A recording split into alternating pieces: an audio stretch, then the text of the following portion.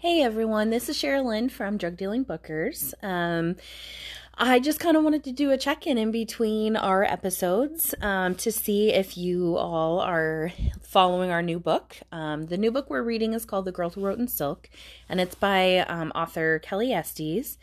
I am so far really enjoying this book. Now, I did with our last book as well, and then once I got together with the girls, that was completely changed. But I have a feeling that Tanisha and Cheryl are liking this book too. And I have not asked them, but I'm about, 35% of it done. So you're not too late to join us.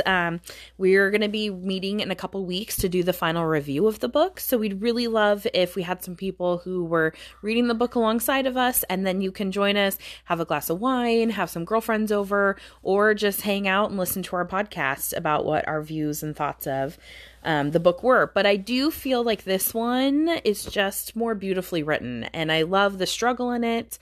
I love the story of the one in the past and then the one in the future, and how those are kind of, I believe, going to meld together.